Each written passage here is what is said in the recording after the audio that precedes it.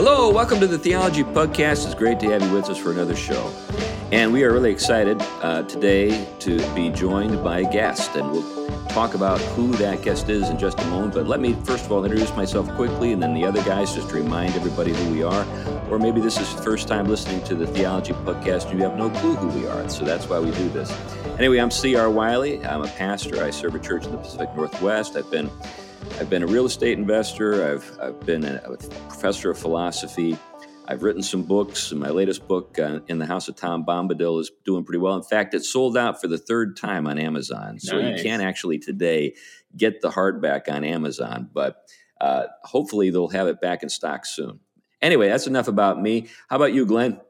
Glenn Sunshine. I'm a senior fellow at the Colson Center for Christian Worldview and a ministry associate with Reflections Ministries in Atlanta, and a retired history professor. And I am in South Bend, Indiana right now, where it is blizzarding. All right. Well, if we lose your connection, we'll know that that's the cause. Yeah, the roof collapsed or something. All right, Tom. Tom Price. I teach systematic theology, Christian ethics, and philosophy. One of the places is Gordon Conwell Theological Seminary. We had a blizzard last Saturday, but we're digging out, as we tend to do very quickly in the New England area. That is one of the things we do well. One of the few things we do well in New England, but that is one of them. That and maple syrup. Yeah, that's right. That's right. Right. All right. Well, I'd like to introduce our guest. We are honored to be joined by Arthur Quan Lee. Arthur is an award-winning artist and a painter. And I learned about Arthur through our friend Aaron Wren. He had Arthur on a little while back and interviewed him, and I was fascinated with not only his story but his art. And so we connected shortly after that and had a little phone call, and it was an enjoyable conversation. And it occurred to me that it'd be great to have him on the show. So welcome, Arthur. It's great to have you with us. Thank you for having me, gentlemen. It's an honor. Well, I think a good way for us to start is just kind of hear your story a little bit. How did you get into the arts? And tell us a little bit about your training and anything else you want to give us in the way of your background story before we actually get into some of the other things we want to talk about. Sure. So I'll do the long story short version. My father, he's actually a Presbyterian minister, and my mother, she's a composer. The university level. She has a dissertation in music theory, so I was always surrounded by classics and aesthetic knowledge. And I think what happened is I often tell people I'm sort of this visual fusion of them, right? When I'm exploring this sort of philosophical subject matter with, aesthetics in our history. And that's sort of the, a good encapsulation of where I am in regards to my identity and the foundation of what undergirds my art. But what, the way it unfolded was I was also an adamant martial artist, and I had the choice to either go to art school or join the national Taekwondo Olympic team. And for me, it was like, I'm tired of getting kicked in the head, and I wanted to embody. I think for me, it was more of like putting down the sword to pick up the brush sort of thing. But I'm mentioning the martial art component in passing because I definitely try to embody that warrior spirit in my painting, which is definitely a factor as well. So that led me to art school, where I was surrounded by this postmodern academia, where I fell into this literalist social camouflage and playing the art game, not just the art, but the actual art industry. And following that ladder, I got to exhibit across Milan, Tokyo, Berlin, wherever, you name it, internationally. Sold out Art Basel. I won Artist of the Year in 2020. And that all sort of turned once I got out of that camouflage, showing my conservative predilections, and here we are. Yeah. Well, let's dig into that a little bit, Arthur, because there are a lot of fun things to sort of explore, and also some kind of unhappy things. And I want to spend time kind of on the second half of the show talking about the unhappy stuff with the cancellation and how you've responded to that. I want to spend kind of the front end of the show talking about the art and your story. Where'd you go to school? The Corcoran College of Art and Design, which is now a part of George Washington University, the Corcoran School of Arts. Okay. You know, we're talking about DC, the swamp, right? So right. Yeah, we know that world. Yeah. Now, I think I shared with you a little bit that I've got, you know, some background with the arts in my own life, but also my extended family. So kind of the world you're describing is pretty familiar to me. And actually it's familiar to both the other guys, you know, because we've been in academia for forever. Right. It's like you mentioned the DC arts. I mean, I wasn't far below. I did. Virginia Commonwealth University had one of the leading art. It still has one of the leading art schools in the country. And I was in the performing arts school. I did my undergrad in classical jazz music. And so what you mentioned in terms of the way in which you're easily ingratiated into that world when you conform to kind of the canons that are popular in academia, and they will thrust you right into the center. But the minute you deviate from that, you're thrown right out, is something very familiar. Yeah. Well, I want to dig in a little bit to, you know, your aesthetic, but I also, you know, think it's worthwhile thinking about, you know, your background in the martial arts. I mean, so you're obviously a guy who's fit, who cares about certain traditionally, you know, sort of masculine interests. I follow you on Instagram, so I see, you know, the stuff that you post and, you know, the stuff you like to talk about. So you're a man's man, you're a guy's guy, and a lot of people don't associate painters with that, you know. So talk a little bit about that. How has that worked out for you? Well, I think the first thing is that the feminization of the society it's painted this image of masculinity in the stereotypical, I guess, box where you're either this meathead who has no aesthetic sense, or you're this Poindexter loser who has who's very cerebral. And I find this, you know, for me, it's they always came hand to hand, and I think it could just be the fact that I've always had an interest in not pursuing. I always had a desire to pursue more like wholeness, you know, a holistic life rather than perfection, right? So I think it's just my being raised under a religious household, kind of knowing my place. So I've always tried to like sort of grow from there. And for me, it's just a part of being a balanced man. You know, today what is the main way this is excavated? Well, they talk about archetypes: Joseph Campbell, Peterson, Jung, all of these influential thinkers. It's sort of like going halfway to religious thinking, right? Yeah, right. I've always felt that without being able to articulate that. So they came hand to hand for me. And it's funny because I feel like if there's anything to take away from the show to start off early, which is that energy always goes somewhere. You cannot negate it. I often notice that the men today who always say men who are interested in the arts or who are interested in aesthetics are feminine. The primary, demographic that says that are these guys who want to seem so macho. So they're like, your aesthetic sentiment. Yeah, I mean, it's important to understand that like you can't actually negate these psychological forces. It's just about, they always go somewhere, right? And most of the people who talk negatively about men who care about aesthetics as feminine, they are absolutely possessed by this desire of aesthetic virility and looking like macho men because they're not sought after any substance. And I mean, you should care about your body. I get all that. It's all health, but my point is it always goes somewhere, and you cannot escape the fact that you do care about aesthetics. It's just about whether you're conscious of it and you're able to be upfront about it. I've always yielded it with my medium, which is painting. So for me, it's obvious. Yeah, those are great points. Like when you think about like David in Scripture, here's a musician who could kill you. So he was a well-rounded guy when it came to he had an ability to write poetry that is with us to this day, and he could fight. And he was, a man in full, as Aristotle would say. Along with that, Chris, that this is, the idea of the warrior scholar, warrior artist is something that's deeply embedded in Asian culture. But you even find it in the West.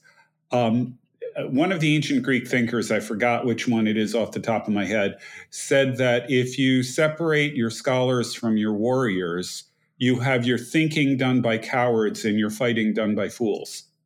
Right. Yeah. Amen. We ought to aspire to what I think Arthur is directing our attention to. Now you're a painter, Arthur, and what's the media you work with when you paint? Oil? I'm an acrylic painter now. I used oil for a good 8 years, and some of my masters were saying, "What are you doing with oil?" I mean, not to get too technical, but like, there's no medium superiority, but there is superiority in medium specificity, right? If you want to capture life as it is, are you going to pick up a camera and do photography, or are you going to paint? You're obviously going to pick up a camera, right? But if you want to capture a certain vibration and have your hand and movement associated with it, painting might be better. So that applies even specifically into the world of painting. And acrylic is just my voice. I love mark making. I love stacking multiple layers and kind of doing something explosive and vibrant, So that's acrylic is the way to go for me. Well, that definitely comes through in your work, and we have an ability to show folks some of your work here on our YouTube channel and our Facebook page. So if you're listening to the show and you are wondering what the work looks like, you need to go to one of those places, because we're all going to be in black and white, but Arthur's work is going to be in full, vibrant color. But when you said that, Arthur, you're what's the thing that really is very striking about your work is its vibrancy and its power and its color. Can you maybe talk to us a little bit about some of these works that you've? Absolutely. Yeah, well, a big thing is that I do identify myself as a right-leaning artist, and I have to say this in the context of looking at my art, because the left wants desperately the secular world to believe that if you are a conservative artist, you're going to be painting the Statue of Liberty and like old presidential figures and a bald eagle flying across this. And this is what they want. This is what they want. And I'm not Scott Lebedo or John McNaughton. I'm not painting in this fashion. My thing is like, I'm painting like, art that they would venerate, which they did until, I betrayed them.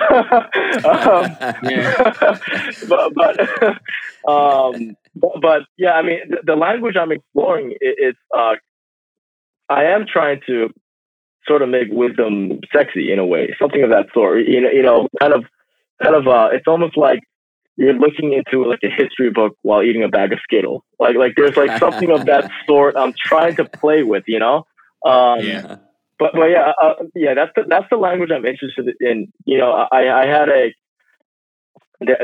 to show my art to this group of high school kids once, and one of the kids messages me on Instagram, says, "I've had your art as my wallpaper for like several months now," and he's like, I just realized I've been looking at an image of Christ for 3 months, nice. and I'm not even a Christian. And I'm like, you're planting seeds right there. See, and my interest has always been in the culture because of that. You see what I'm saying? It's like you can deeply influence people culturally. So that's sort of the nesting ground of where I'm producing from, Yeah. Now, when it comes to your aesthetic, I know based on our conversation and what I heard you say to Aaron, you're drawing from a traditional aesthetic. So maybe you can explain to our audience what that means, or maybe I've put it in a way that you would put it a little differently. Yeah. Yes. I guess my North Star that I'm producing toward is painting under universal standards that are passed on pedagogically when you look at art historical standards. And postmodern art is just an arm of the radical left, because that's what they're using it for. After all, art schools that are basically leftist institutions that are just brainwashing their artists to political agents, that was the foundation of all that was written by John Murphy in the Frankfurt School. He wrote Art in the Social World, and he clearly made it. That's what all these academics are using as to educate these young artists, right? To strip them of that spiritual desire. And I believe that the greatest masterpieces are undergirded by religious subject matter. And that's the sort of the standard that I'm producing from. So all of these figures that you see, they are referring to our past. This idea that there's patterns here to our traditions. And that implies wisdom. And that's sort of what I feel like the functionality of art is. So that's the first thing you'll feel in my language. This rejection of what the left ultimately wants, which is relativism. Right. So I'm still playing with the trappings of relativism in a way with this pop art, color sensibility and all that. But I'm doing that for a reason, because then I can put my foot in the gallery. Right. Yeah. But right. I'm planting these seeds. Yeah. You see what I'm doing? Yeah. Yeah. Because I need it's almost like I'm going onto their turf and then I'm showing them the realness. Yeah. This reminds me a little bit of T.S. Eliot and his approach. He's classified as a modernist in terms of his poetry, but he was a very orthodox Christian and was able to produce great poetry on the terms that the secular audience would receive. But then there was a kind of, I guess, mystery to it, in the sense there was something going on beneath the surface that you could see if you thought about it.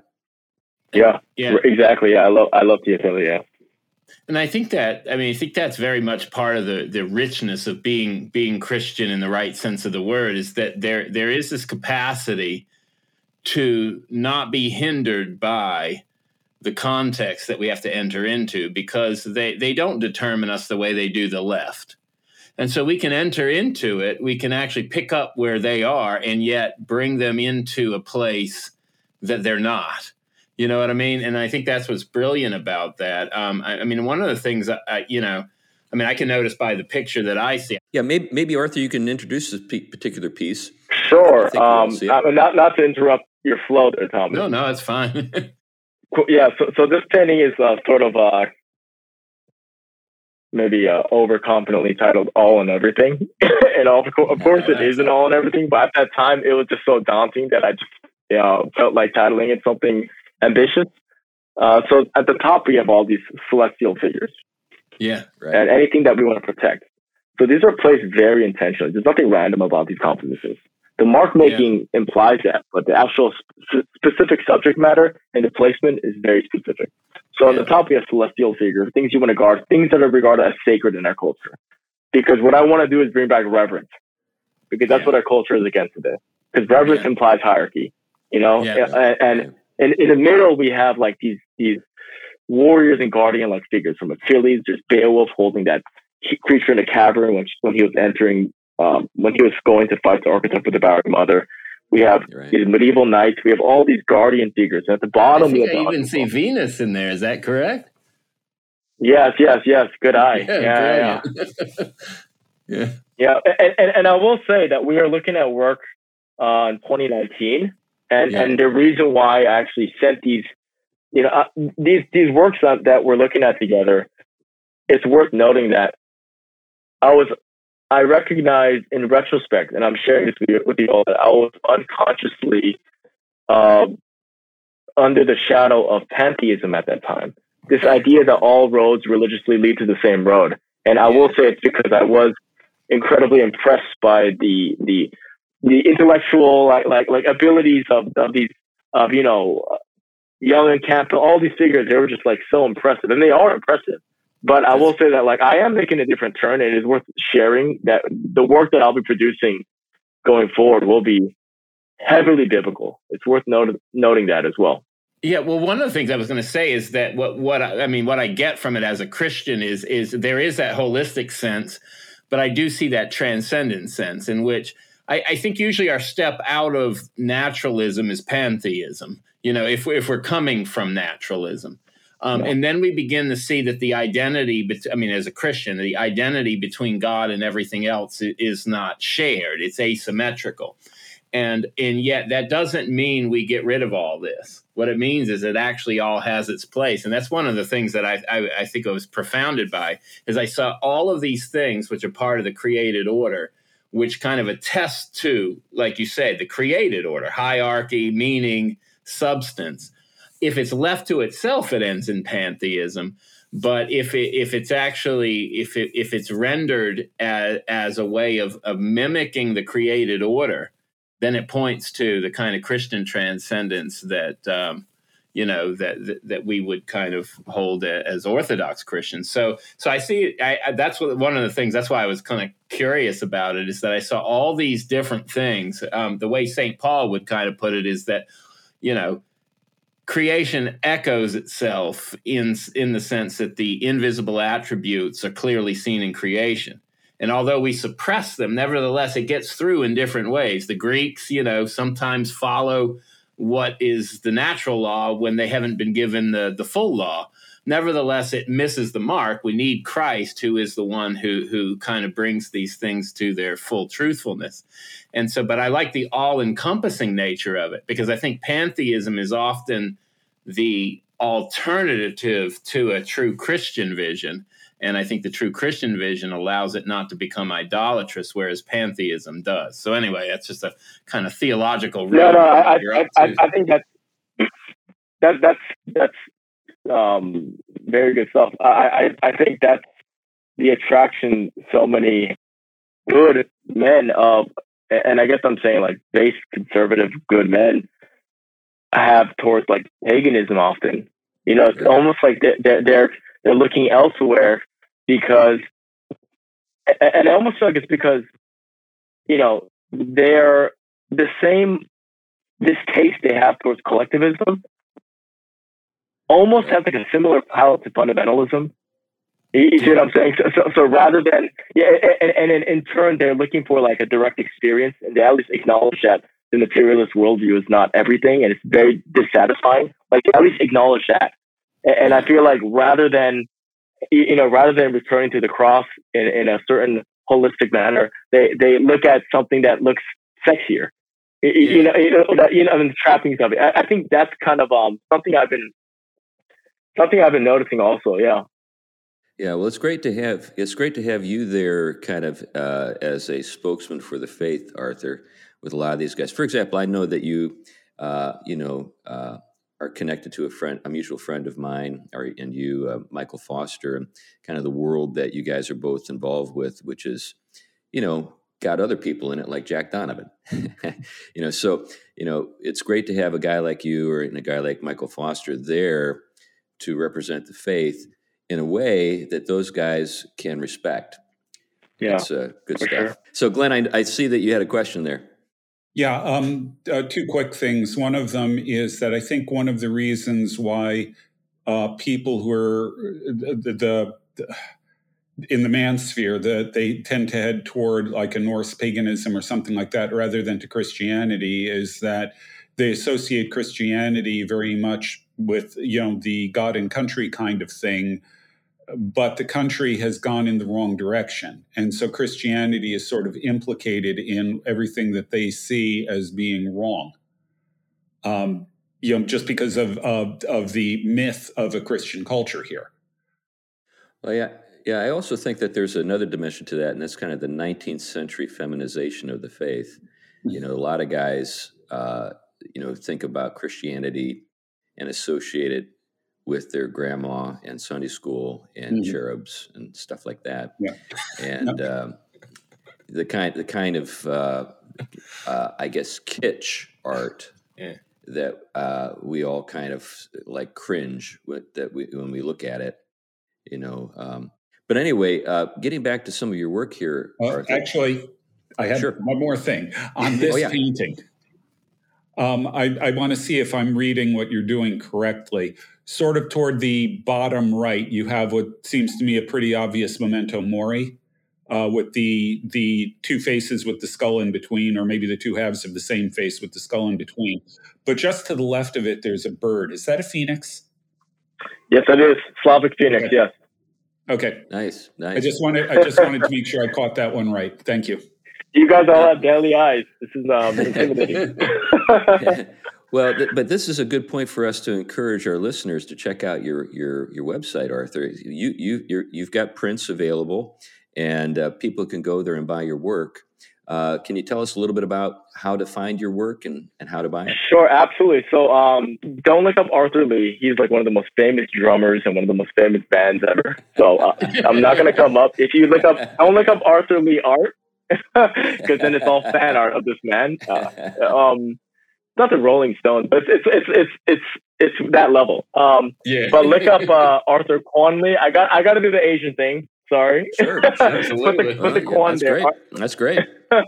Arthur Kwanli on all platforms. Social media is Arthur Kwanli. Go to arthurkwanli.com also if you want to get in touch or see my art.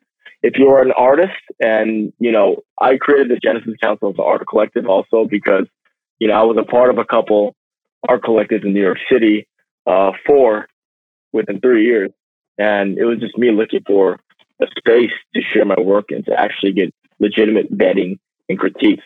The idea that iron sharpens iron, that applies on the mat. If you're wearing your gi, that also applies aesthetically. And I sort of created this because today art circles art collectives are just places for leftists to get together and bash conservatives. And it's so silly. It is. And so I just created my own. And so if you're an artist, you want to participate in that. And we're not just painters or sculptors or photographers or filmmakers, but we're all creative people. So there's different ways to get in touch with me. So if you want my art, if you want to talk, Google Arthur Kwanli or arthurkwanli.com. But if you're an artist, genesiscouncil.com. Genesis for a reason, right? Right. That's great stuff. One of the things I love to think about, Arthur, is kind of the daily routines of artists. I don't know if you've ever seen a book entitled Daily Rituals, but what it does is it's a book that's available on Amazon, and it just looks at sort of the daily sort of habits of famous, creatives in history. Oh, wow. Everybody from Albert Einstein to Mozart or whatever. So what's your routine? When do you like to paint? And is there like a pattern to your process? Yeah, so I'm very regimented. There's the organic, romantic part of just being in tunnel vision, loving what I do, right? But then there's also the mechanical side nobody talks about, putting in your hours, right? Yeah. So yeah. I still get up pretty early. Right now I'm in Virginia, kind of figuring out where I want to move next because I just got out of the cesspool that is Democrat-run New York City. But so right now I'm not following the schedule. I'm not abiding by it. But when I'm in my usual MO, I get up pretty early, and then the first thing I do is I go to the gym. And okay, I'm really big on if I consider it a part of my routine. Actually, I think that if you want to be like, I often tell other artists that if you want to take your art to the next level, you got to get in better shape.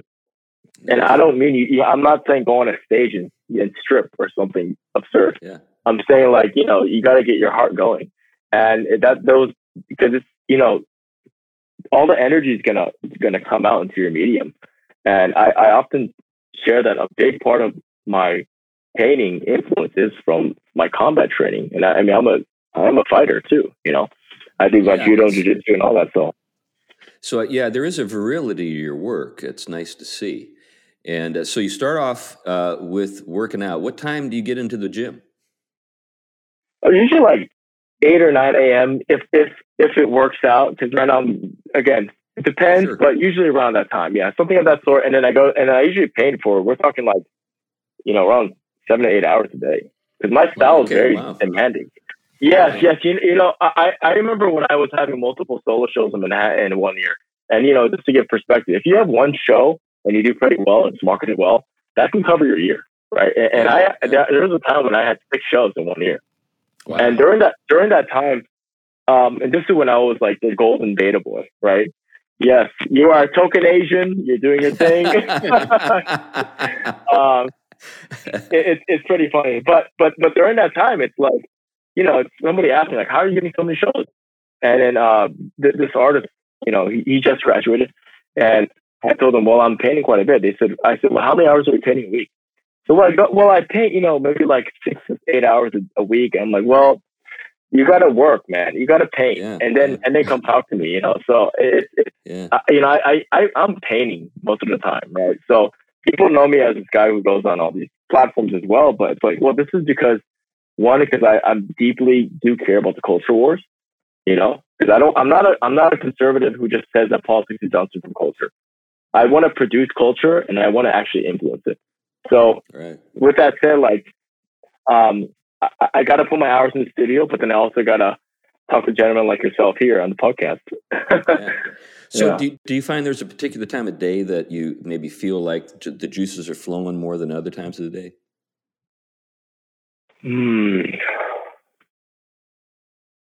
I make sure I'm there from like, from 12 to like the evening. I wouldn't say so, actually. I'm just in there making sure that I'm working. Yeah. That's great. So you're an afternoon guy then. You're kind of doing your work in the afternoon. Yeah. I mean, like, I have no boss. I can go anytime I want, but I have to work by the schedule. If you're going to produce consistently, you have to, it's like anything else, right?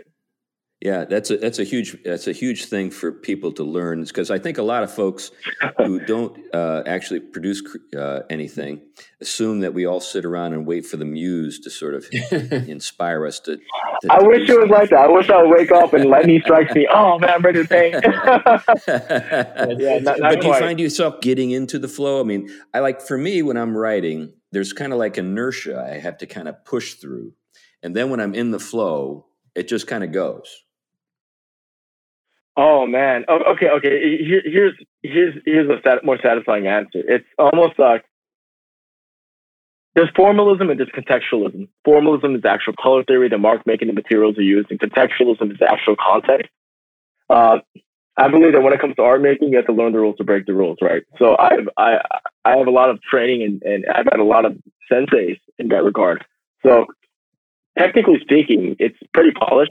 So when something really gets me stimulated in regards to the context, like, let's say I just attended my father's service and he's explaining in detailed, vivid storytelling mode about who knows, Cain and Abel, whatever it is. And if he gets my brain going, then I'm just like, I have to go to the studio. Otherwise, I feel like it's like I need a shower because I smell. There are those kind of moments for sure.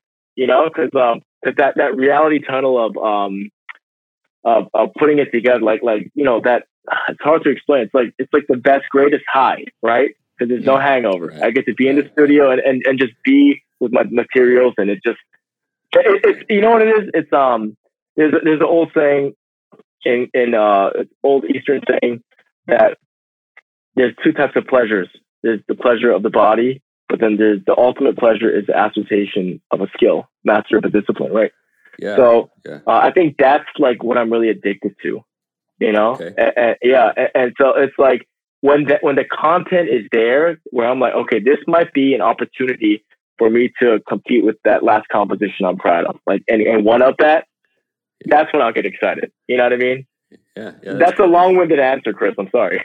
No, that's great. I think a lot of craftsmanship is an ability that sort of it occurs because people kind of get into this thing you're talking about right now.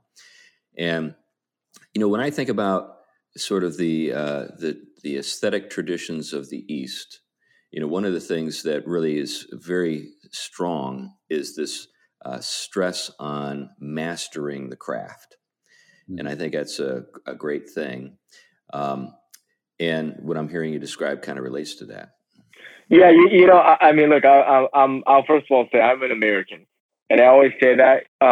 But I've also noticed often that something that I think that the West would greatly value from Asia is that sort of disciplinary, like seeking discipline above all else. Like that's something that I do definitely applies to my life, and I've seen it permeate in a positive manner. It reminds me of I mean, again, it's a double-edged sword because I mean the bullying in Asia is crazy, but because the shame is so strong there, but also it's like so cohesive, and a lot of the stuff that's being tolerated, like CRT, vaccine mandates, all this, like yeah, I mean, there's a lot of liberal pockets there, but on the whole, like there's on certain issues, they're pretty cohesive on them, and I feel like because the West is the best, if we add a little bit of that sentiment, I think it'll just be like that just added body armor. I've thought about that often. Yeah, that's good stuff. I know that you guys wanted to say a few things. I've been cutting you off. Go ahead, Tom. No worries. There's a few things. I mean, back to the art and discipline. And I remember from music school very similarly, and as a guitarist back when that was my primary concern.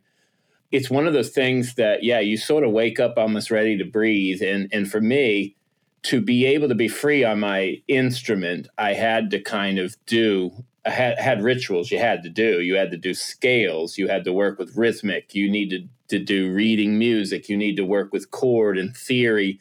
And you needed to do this daily. You need to be immersed in it daily. And even academically, I feel the same way. People will remind me of things I said before, and I don't even know how I came up with them, only because I was so immersed in them at that time in a certain discipline and a certain academic kind of focus, that when you're out of that discipline and focus, even if you're on another focus, you can kind of easily become kind of disconnected, and it's not as immediate to you. So you don't have the same freedom with what you're trying to communicate, as, being disciplined with it, your focus and practices are. And I mean, I know similarly, I mean, my mother's family's from Finland, and they're very similarly disciplined. It's a very disciplined culture in terms of keeping consistent with certain practices to which you don't let things get out of hand. And even, and you see, that's because if you live in Finland, if you don't do that, you die because you freeze to death. That's right. Yeah, that's right. And you're drinking the whole elements. That's the other thing.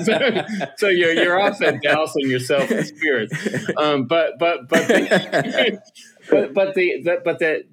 think one of the things you gain from that is there is this sort of thing that I remember going to music school and thinking, why are certain people waiting for inspiration where I'm consistently practicing and disciplining myself? But I will talk about, I remember a familiar, if you want to talk a stereotype Asian thing, I do remember this young girl, 11 or 12, from an Asian family. She would go in and practice the harp.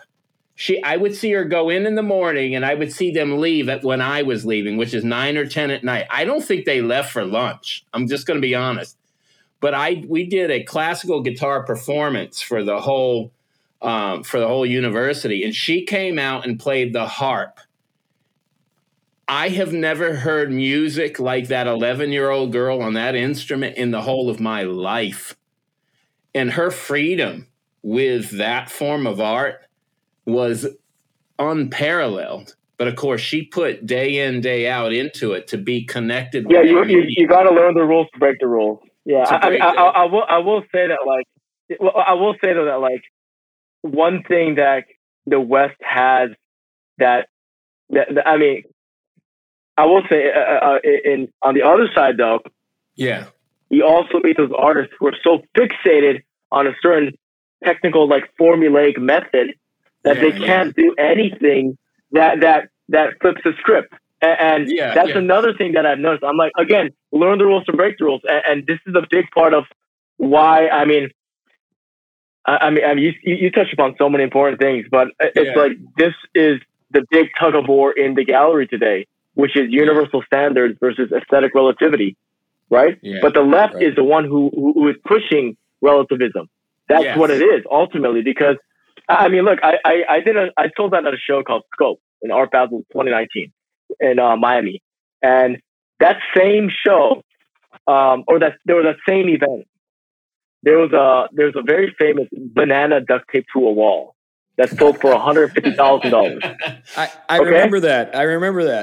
Now check this out. I mean, like, only a person who believes gender is a social construct can believe this. I mean, seriously, like, this is how they get away with these sort of things, because the left, they get it, man. They get that the culture is how you really influence people. So we have these stoic data, red pill driven guys over here, and we need them. You know, we need the logic, the rationale. They're there, but they're too busy having ownership of big tech, academia, art galleries, Hollywood, and entertainment. So they're just getting every generation just from influence. And you know, it's about damn time that we have people who are not being cliche artists on our side, like that are kind of pushing back.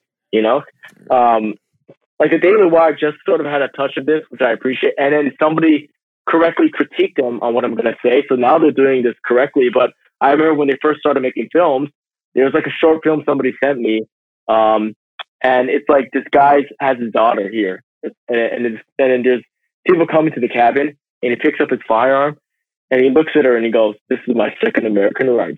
And I just felt cringe. I felt so much cringe. Like, okay, I get it, but it's like it's like they're playing into a stereotype rather than just sort of standing up as whatever they identify politically and saying, no, romanticism is nested in traditionality, right? Yeah. And what do you guys have, right? So I got to keep producing my content with that philosophical grounding.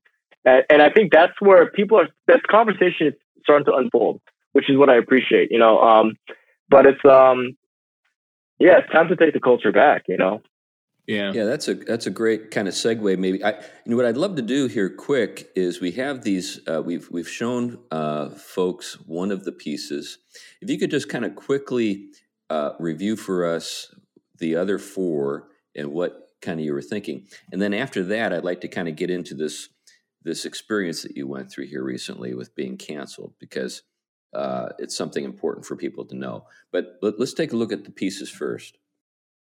So this one is called Agony and Ecstasy.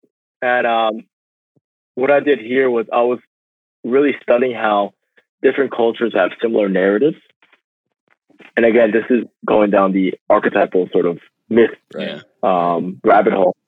And it's really funny because the guardian food dog in Asia is symbolizing very similar sentiments as the Virgin Mary. And they look totally different. Right. Because people don't know this, but the food dog, those little statues that are placed in front of homes, they are passed down pedagogically from elders to their children, to their grandkids. And the reason why is because they represent guarding familial cohesion. That's why they're placed in front of homes. Nice. And it's a beautiful gesture. And that's why they, it's like, they look scary, but they love human beings, right? It's almost like a lot of celestial figures on our side. They look very like scary and ghoulish, like protectors, and stacking them together is the implication that, a society that does not defend the mother and the child will fall into hell. So that's sort of the language I was exploring by stacking these two together. I'm very much into symbolism. Yeah. Well, this made me, because I saw you talk about this with Aaron as well, and it made me think about gargoyles in Western cathedrals. And it made me wonder if there might be some connection between the food dog and the gargoyles. Well, the functionality is the same, right? Which is, hey, don't mess. This is sacred, right? Yeah. Watch yourself. We need more of that. We need more of that. Yeah. Nice work. Okay, let's take a look at another one here. Okay, what are we looking at here, Arthur? This one is titled Apex, one of my most popular paintings. This is now in a collection in Canada. This one, we have central warriors and conquerors throughout history. We have Musashi, Sun Tzu, The Art of War at the top, William Wallace, Leonidas, Kim Il-sung, Caesar, Genghis Khan. These are just some of the most known conquerors, and they're stacked in conjunction to these different apex predators. So we have the killer whale, that Siberian tiger in the red, just screaming at you like come get some. The hawk and the brown bear. Right. So this is just like pure channeling of like the warrior spirit. And yeah, if there was a masculine painting among these ones that you've presented, this is the one. Like if you're a guy that's looking, I want some fine art that says something that I think is not being talked enough about. This is it. Yes, it's pretty like when people wanted to collect this piece, like I was mainly contacted by veterans and martial artists. Right. And I was like, well, this makes sense. It's like the spirit is just like hitting them, Yeah. I spent some time in Mongolia and I recognized Genghis immediately. Yeah, it's the hat there, right? Right. The face, everything. Yeah. Nicely done. Yeah. So let's take a look at the next one.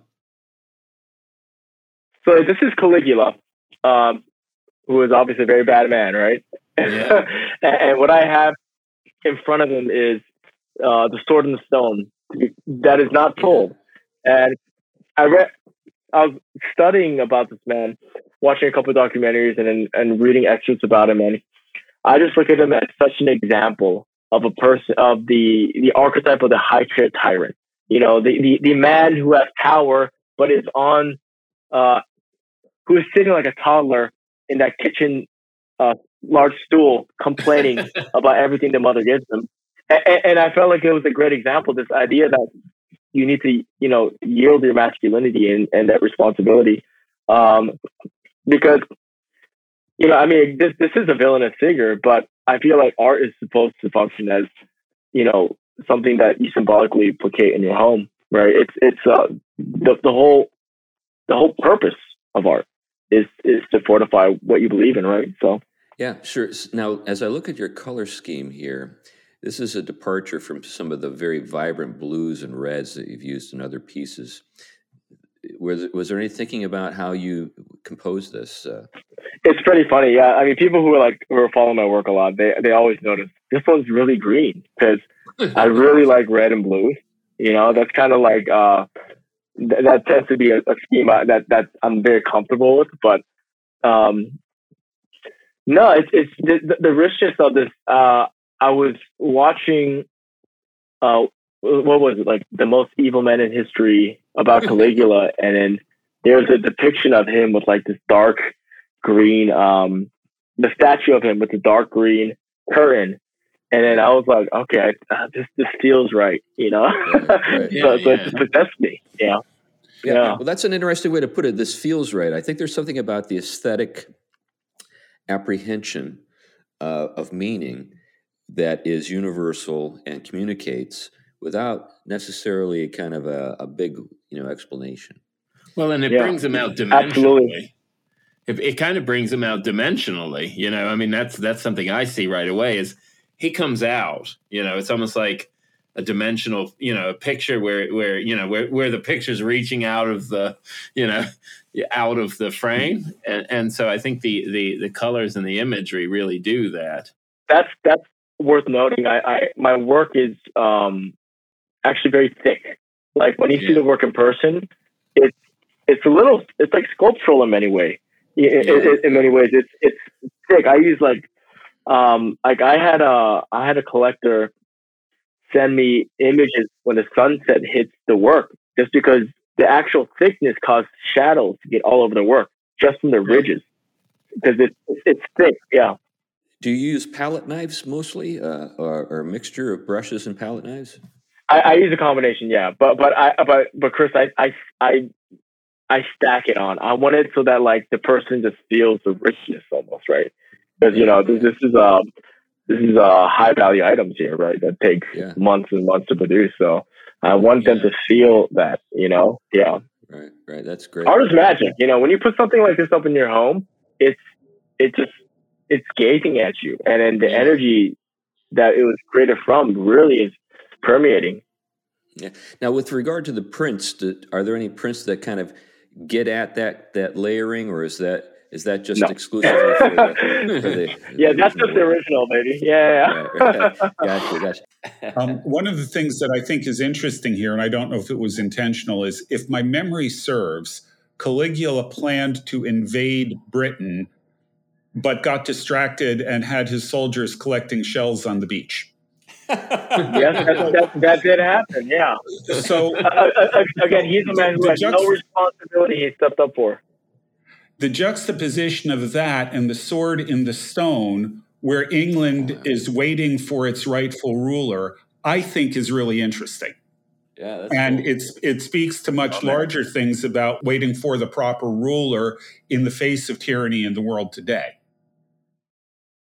Well, you just hit the nail dead on, Glenn. There, my man. I usually like viewers to interpret because I can say exactly, the script of what I wrote in conjunction to my sketches, but I like to just sort of get the substrate, and then I like to hear the interpretations, because it informs me a lot. But you might as well just have stolen my sketchbook and read it right there. right. Okay, so I got it right. Beautiful. That's nice for a change.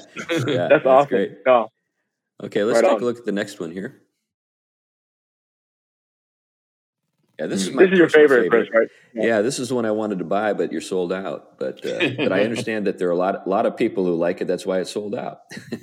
Yeah, so I do limited edition prints a couple times a year. But this one, we have. It's interesting because there's a story behind this piece where I'm a member of a cigar club in Alexandria, and it's private. So I'll be nameless here, but there's many veterans in there, and one thing I was seeing is that it's these are. I mean, I've noticed personally that people who have served, they love art. Like, this is something that I've come to really notice also. So we had a conversation where they said, you should make a painting based on these conversations. And I thought, that all makes sense. So we have in the back the iconic raising of the flag from the Battle of Iwo Jima. And surrounding, and then the apex, lion there, which represents so many things from the leadership, strength, honor. I've even delved into it deeper where the lion in certain cultures represents benevolent fatherhood too. I'm like, that's amazing. Right. So all these different symbolism that's implied with it, but it all kind of points in the same direction, being upright in that example.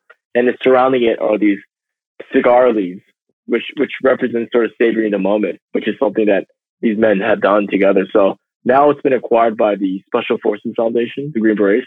So the original, it belongs to them. But yeah, the print, I set up prints because so many people wanted this print. They're out, my friend, but we will talk later.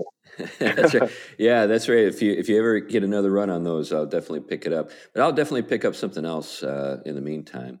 I had a quick question. I mean, it's a very interesting thing because I think it's very similar to what we deal with biblical interpretation. But as an artist, when you kind of start developing these things, and you obviously have some intent in what you're putting into it, but then you realize that there's kind of a symbolic world of its own that begins to enter into the imaginations of those who look at your art. And those things are there, even if they weren't deliberately what you were intending at the moment. And I often think of the way in which the church reads scripture. I mean, that the authors intended certain things that governs the general parameter, but nevertheless, there is a kind of there's a full richness of meaning that develops out of that. And so, I mean, a figure like this, I mean, of course you put the imagery in the background and then the line in the center, but all those things communicate so many things. Do you find your kind of artwork taking on a life of its own kind of after you put it out there? And what do you think about that?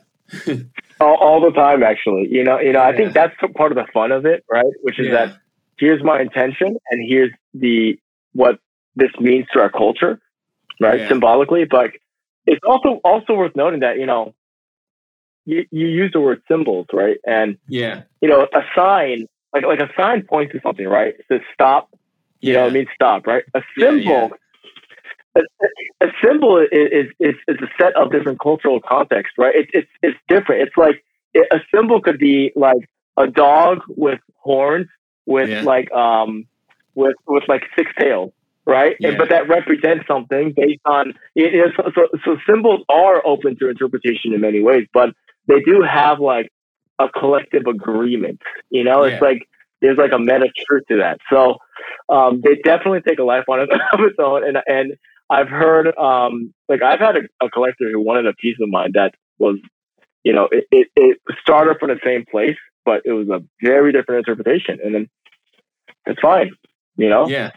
Because either way, I bust my ass to make it. So it's like when I took a class years ago, back in my college years, on Victorian poetry, and we had a great guy. He was a Yale kind of graduate teaching the class, and he was great. But I remember this one girl in class. She was trying to read Victorian poetry in light of a New Age interpretation, and he said, "Look, I can grant the kind of connections you're making," he said, but that would have been very outside of the parameter.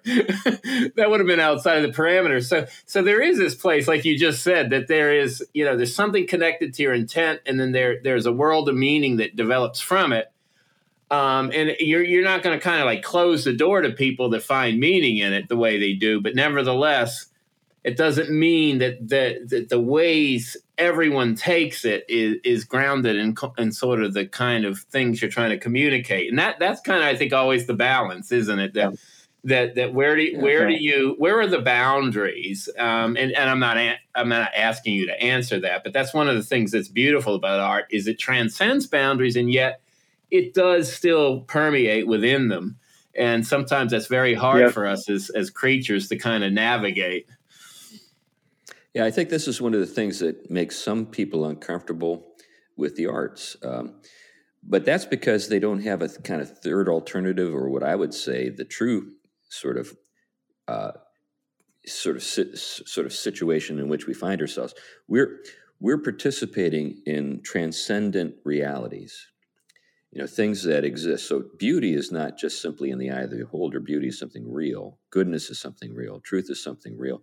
And so different cultures, will have traditions that tap into those realities and find different expressions, but it's not as though it's just subjective. I mean, those are realities that are finding ways of expressing themselves in these different places. And variety in that sense is beautiful. We can say, wow, look what happened over here. Look what happened over there. Anyway, I want to kind of transition. Yeah. And those traditions are designed to preserve that beauty, right? Right.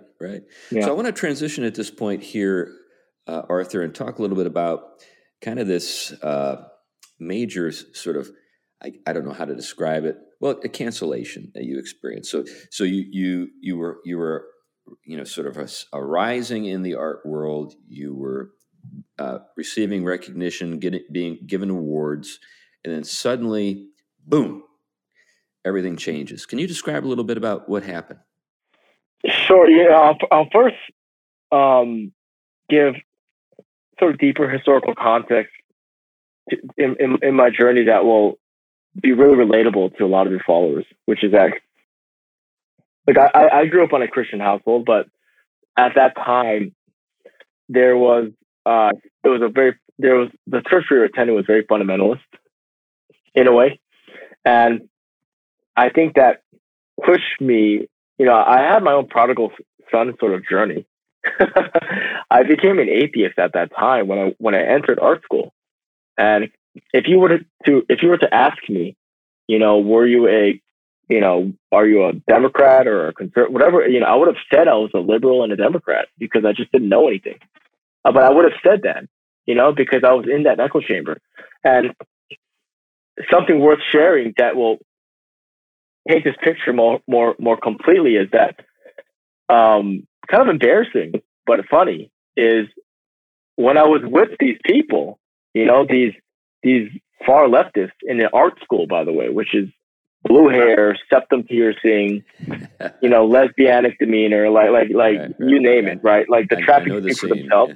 Right. Yeah. So when I would be in my own private space, I would secretly, like a pornographic fetish, be looking at illuminated manuscripts or visiting churches, or I could not deny that, like, while I'm with these people who are propounding relativism and being essentially social deconstructionist and ventriculating that into aesthetics, I'm going to my own home and can't deny but going, the greatest art was religiously inspired.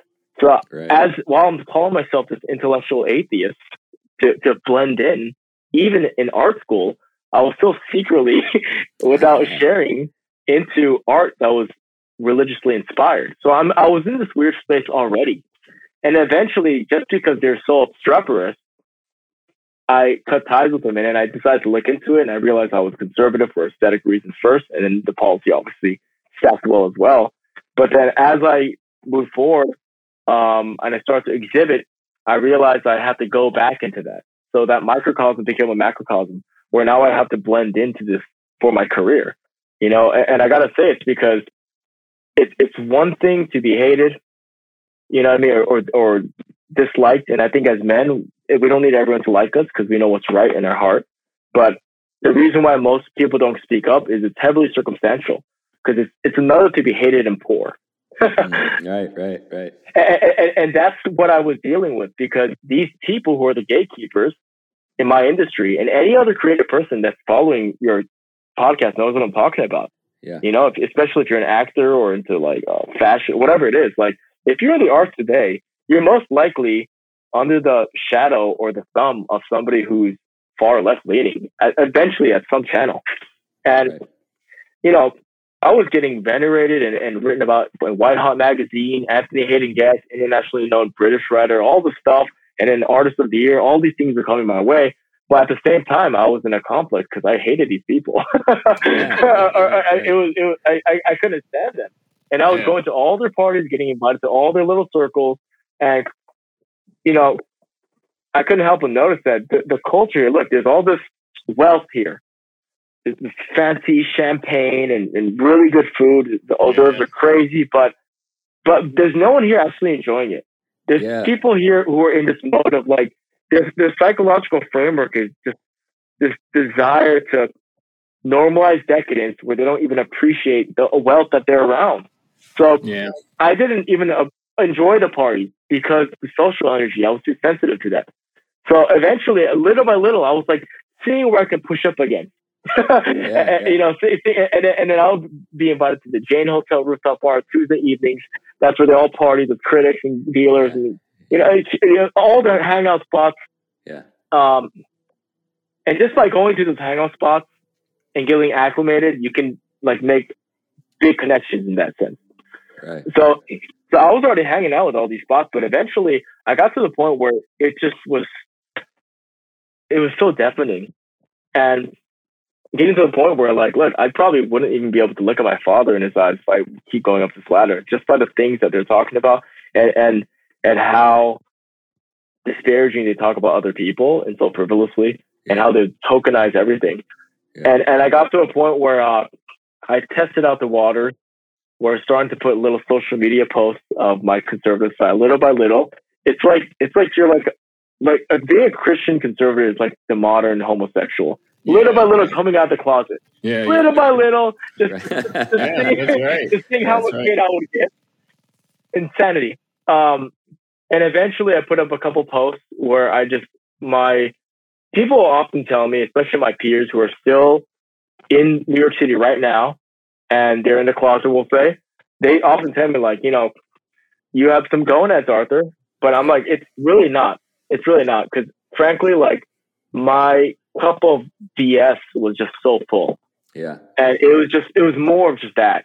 And I got to a point where I started to just, I remember when the 45th president was going up, I just said, I'm going to support this man. and that caused a lot of turmoil. I lost a lot of relationships with, at that time I was consigned with 6 galleries, and I lost a couple of those galleries as dealers. But then I said, it's fine. I'll keep going about it and I'll see where this goes. And they thought I was still salvageable, we'll call it. And there's an interesting, I often share this because it's really funny. I had a dinner with one of the galleries in the Lower East Side, and she said, look, I want to do a show that commemorates this new Stop Asian Hate movement with my Black Lives Matter artists. And I think this is going to be like, and she expected me to be really excited because, my slanted eyes. Right. And then I couldn't help but, I told her, I'm sharing this because I just remember her facial expression so well. Sure. And I share this often because it's a really good story. And at this time, I was just done. I'm fed up. I don't care what happens. I might lose these channels of income, but I'll figure it out. I knew that much, right? I knew that much. Right. I knew I'm a real artist, and a real artist is a dissident, and you push against collectivism. And today, the most anti-authority thing is to be a conservative. So I knew that I was pushing against the dominant narrative. So if I'm going to be an artist, in my bones, I was done with them because I know you're the new authority. And she literally said, "What do you think of this? Like, you as my Asian artist working with my Black Lives Matter artist." She's like super she's an activist and all this stuff. And then I said that I think it's very odd that Blacks assaulting Asians based on race is white supremacy. And there's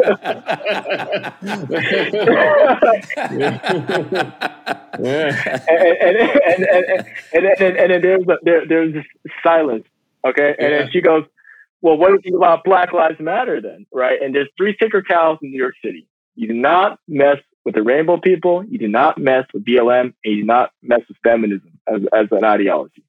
You mess with those 3, you're out of here, right? And I said, I think Black Lives Matter is a modern blackface, where white liberals like you go on the streets using the Black identity to push your liberal agenda. Ooh, and it was dead. It was dead quiet. How do you think that conversation went? Like, how do you think the relationship goes? You know what I mean? Like I was just done. I was done. So I got to a point where word got around, and it's a pretty small circle if you're going to be selling at that price point consistently. Sure. Word got around, and look, you don't get a letter. You don't say we no longer. No, they just stop working with you altogether, and then they all just like this weird little cool kid club thing. They just all they just cut you off. They all talk to each other. They stop working with you, and they just drop off your work at your studio, and then you're just in this place where you're like, okay, I got to figure this out now. So now I'm completely independent, but here I am. Well, I really, respect and admire what you did there, Arthur. It's and the 3 of us have had to do similar things, not in the same kind of context, but I think we can identify a little bit with what you had to do, and it makes me want to increase my monthly support to your work. And by the way, this is a good point to talk a little bit about that. If you have appreciated what Arthur's had to say here, you really ought to consider supporting him. We talk all the time about supporting worthy causes, and I'm all for supporting obviously the work of churches, the work of institutions that try to help people who are poor and all that kind of stuff. But we really need to remember the artists among us and do this and support them in their work, particularly when they're saying things that people don't want to hear. And Arthur's doing that. And I think it'd be great for folks to go to his website and become a regular supporter of his work. And believe me, they want me to fail. I've had emails from like people that I know it's them, and it's like they made some like fake email like Arthur Kwon Lee is the worst artist at gmail.com. Like, really? Yeah, really? Yeah. We've been subject to hate mail as well, so we know what you're talking about. But you're I mean, and guys, if you guys want to support, it's like you are going to be supporting the production of art that is analogous to your values, and I will be putting it out in the cultural front. So that is what your investment goes to. For sure. That's great. We're going to wrap up now, Arthur. Is there anything you want to say kind of as we do? Anything you want to tell us before you go? Well, I mean, I know that I need to grow a mighty beard like you three men. That's what I know. Especially Glenn. I mean, I'm my testosterone just goes up looking at Glenn, honestly. The problem with comments like that is when I hear that, I can't even trim it. Oh, man. Just keeps growing and growing and growing. It becomes the whole. Well, I tell you, Glenn or Arthur, one day, Glenn's wife Lynn braided his beard for us. He looked like a dwarf from Lord of the Rings. I love it. I say run with it. That's right. Anything else you want to say as we wrap up here, Arthur? No, just thank you all for your time, and just keep on the fight. We got to never stop fighting, and let's take the culture back. That sounds great. So, listeners to the podcast, you need to look up arthurquanlee.com and check out what he has to offer there. Anyway, Arthur, it's been great to have you with us. Thanks for being on the show. Thank you, gentlemen. All right, folks. Bye-bye. Bye now. Thanks, Arthur. Bye.